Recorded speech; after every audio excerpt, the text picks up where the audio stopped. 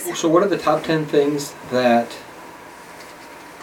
existing pool contractors / business owners could do or should do if they're finding themselves stagnant or unhappy or non-fulfilled? Okay. I think a lot of that question hinges on the success that they've had. Obviously, they've been around for 5 years, 10 years, 20 years. They've had whatever limited or unlimited amount of success. Let's put that aside and assume that that doesn't matter.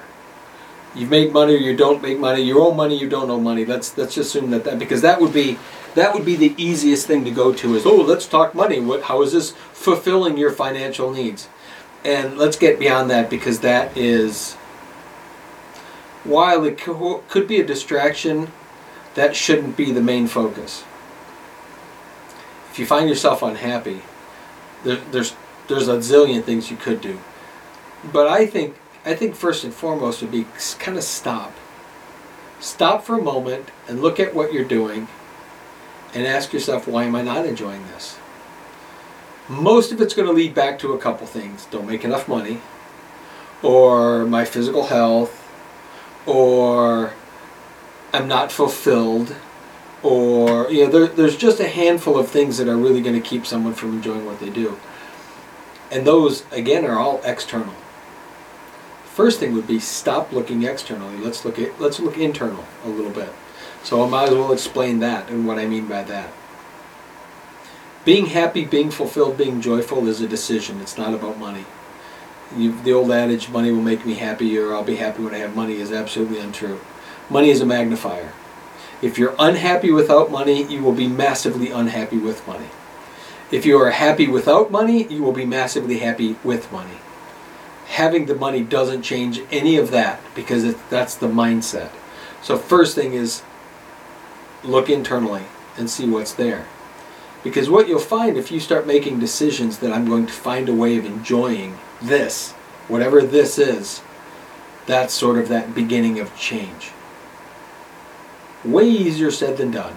I get it. I understand. I've been there many, many times, and I've been frustrated in life and gotten that focus knocked out of my brain and gotten back to the old way and been stuck in that. So first thing is just be aware. Be aware that this is an internal decision. To be joyful and happy and excited about life is way inside. It's not external. It has nothing to do with how things are going outside. It's how things are going inside. That'd be number one. Number two would be, think about what gets you frustrated. These are different things. Why do I get frustrated when this happens, this happens, this happens? Maybe it's an employee issue, maybe it's a family issue, maybe it's whatever. Because those triggers always lead back to how you feel about what you do. And if you look at what you like about what you do instead of what you don't like about what you do, and you focus there, that really helps. And frustration is one of those things that drive people crazy. What drives people even more crazy would be number three, I would say, and that would be comparison. As soon as we get into comparing ourselves to anyone else, which goes to our economic system of competition, but as soon as we do that, as soon as we try to compare ourselves to something else or someone else, we get uncomfortable inside and we get angry, we get whatever. Why are they getting this when I'm not getting this? All of this name pointing fingers, blame stuff happens, and that's probably the root of most people's poor decision making, is some type of comparison. Why did that guy get that? Why did he deserve that job when I didn't get that job? That's all internal head talk. I couldn't tell you what's being said up there, but I can give you typically a genre, a general idea of what people are thinking and saying themselves. So that's number three. Number four is look at your value. How do you think you're valued? Because so many of us undervalue ourselves because we get caught in the competition world of, but I have to do it for less so that I can crush my competition so I can have more. And I think that's a spiral that decays as you go down, a decaying staircase. I think instead it's what am I worth? Am I worth charging X amount no matter what the competition says they charge? Is finding that place and staying there, because when people pay you what you feel you're worth, you're far more excited about doing it, and the money is sweeter because you feel good about what you're doing. Number 5, I would say that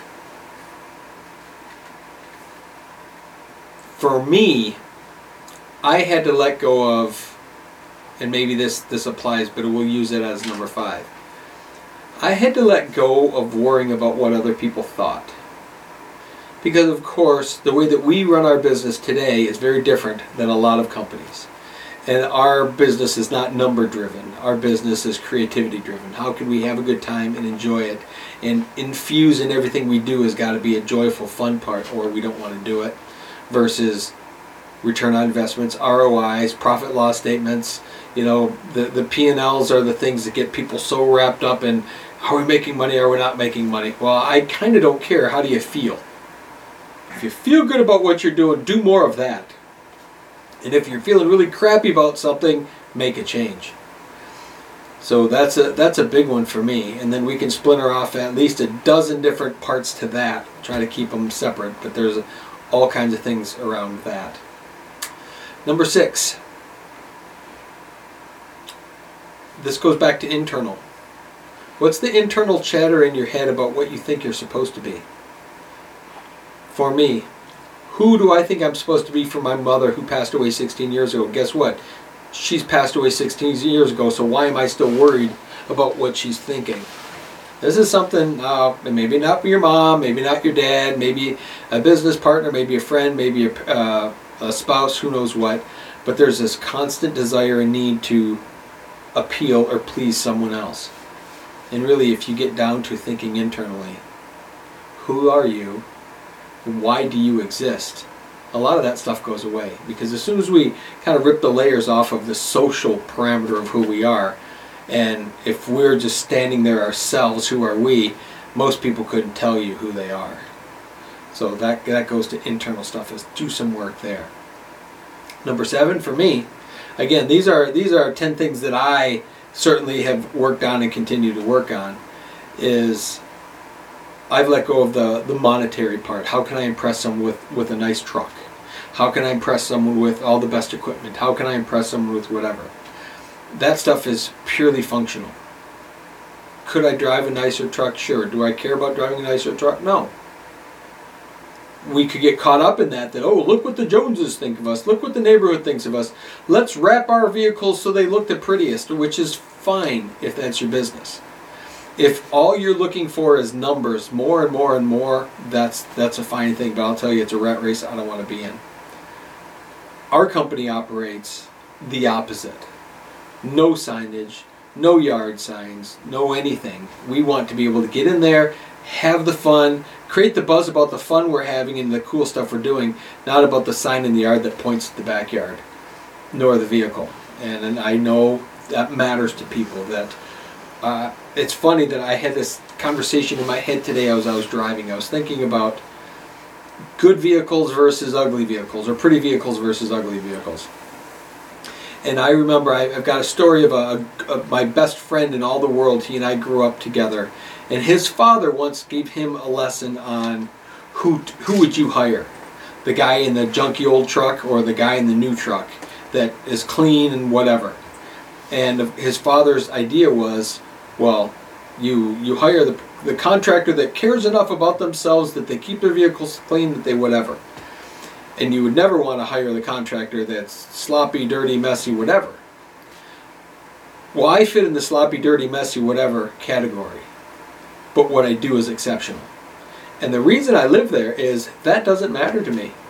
If I can't impress you with who and what I am and what I do, I don't give a shit if I'm impressing you with a nice vehicle or not.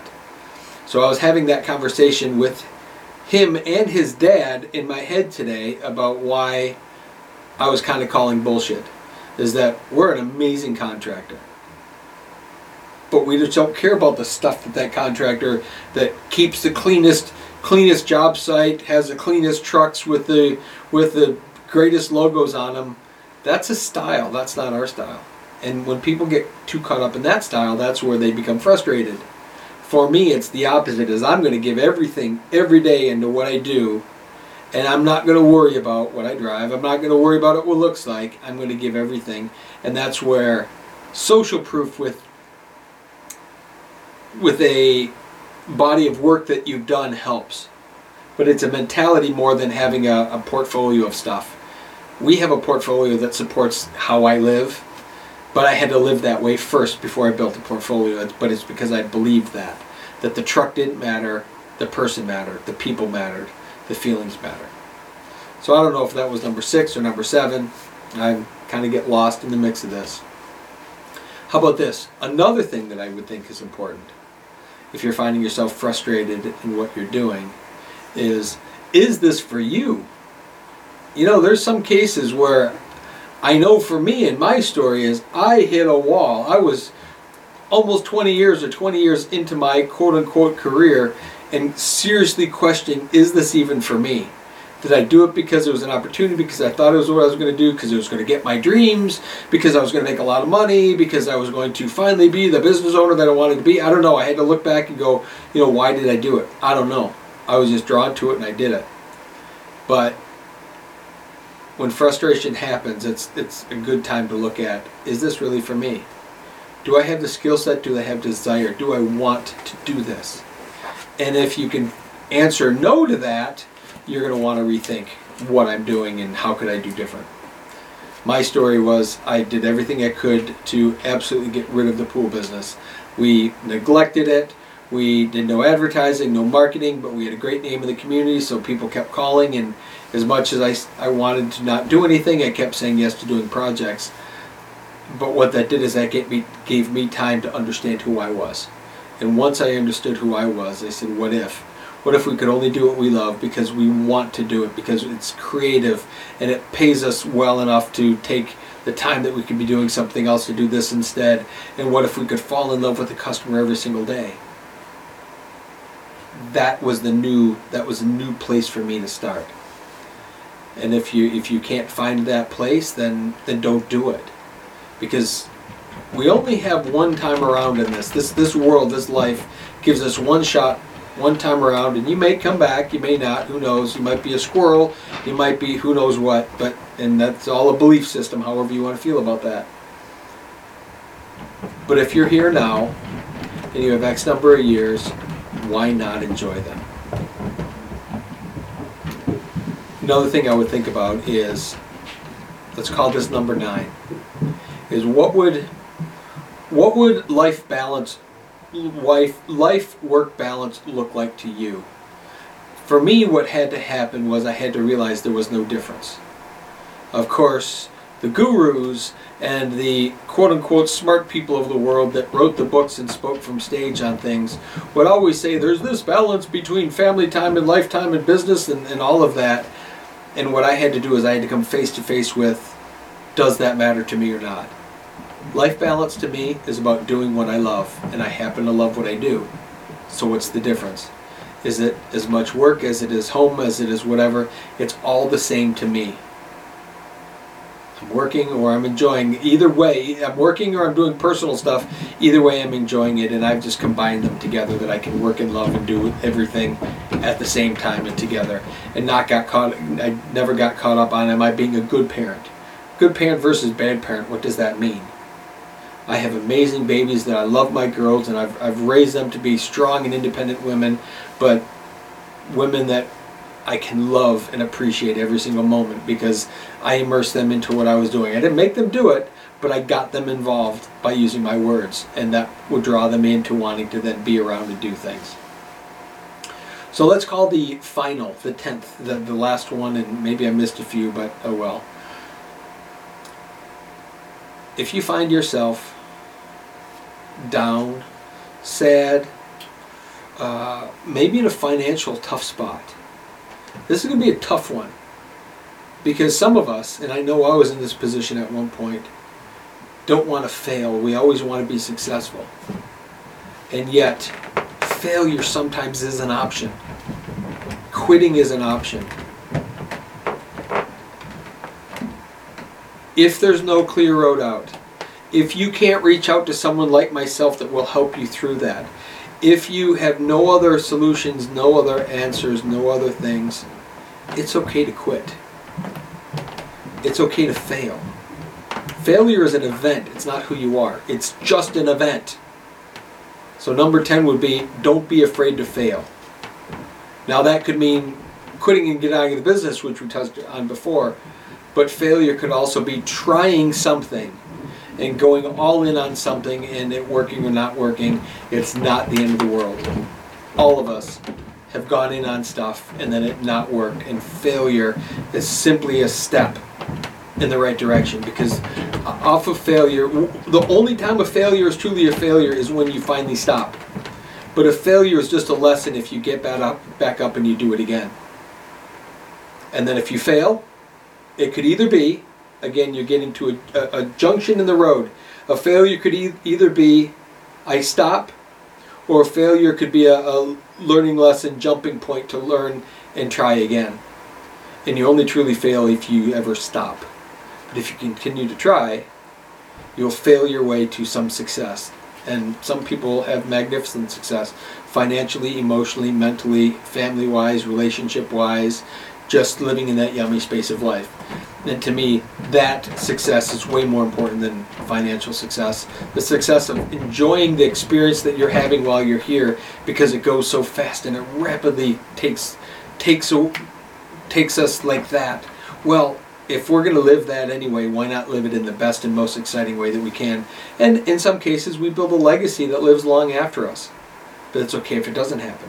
But for me, don't be afraid to fail. I hope those help. I think there were 10. There's probably 20 topics. And hopefully those would help. We could break them down even more and realize that life is just a journey. There's no scorecard. There's no computer in the sky that is monitoring your progress and saying you've failed or you've succeeded. We all get to the end and take our last breath, every one of us. It's what happens between the first breath and the last breath that matters, because after that, nothing you can do. Before that, nothing you can do. The first several years, there's not much you can do about it, but by the time you hit those, 10, 12, 15 years after that first breath, it starts to matter. And from there to the last breath, what are you going to do with it?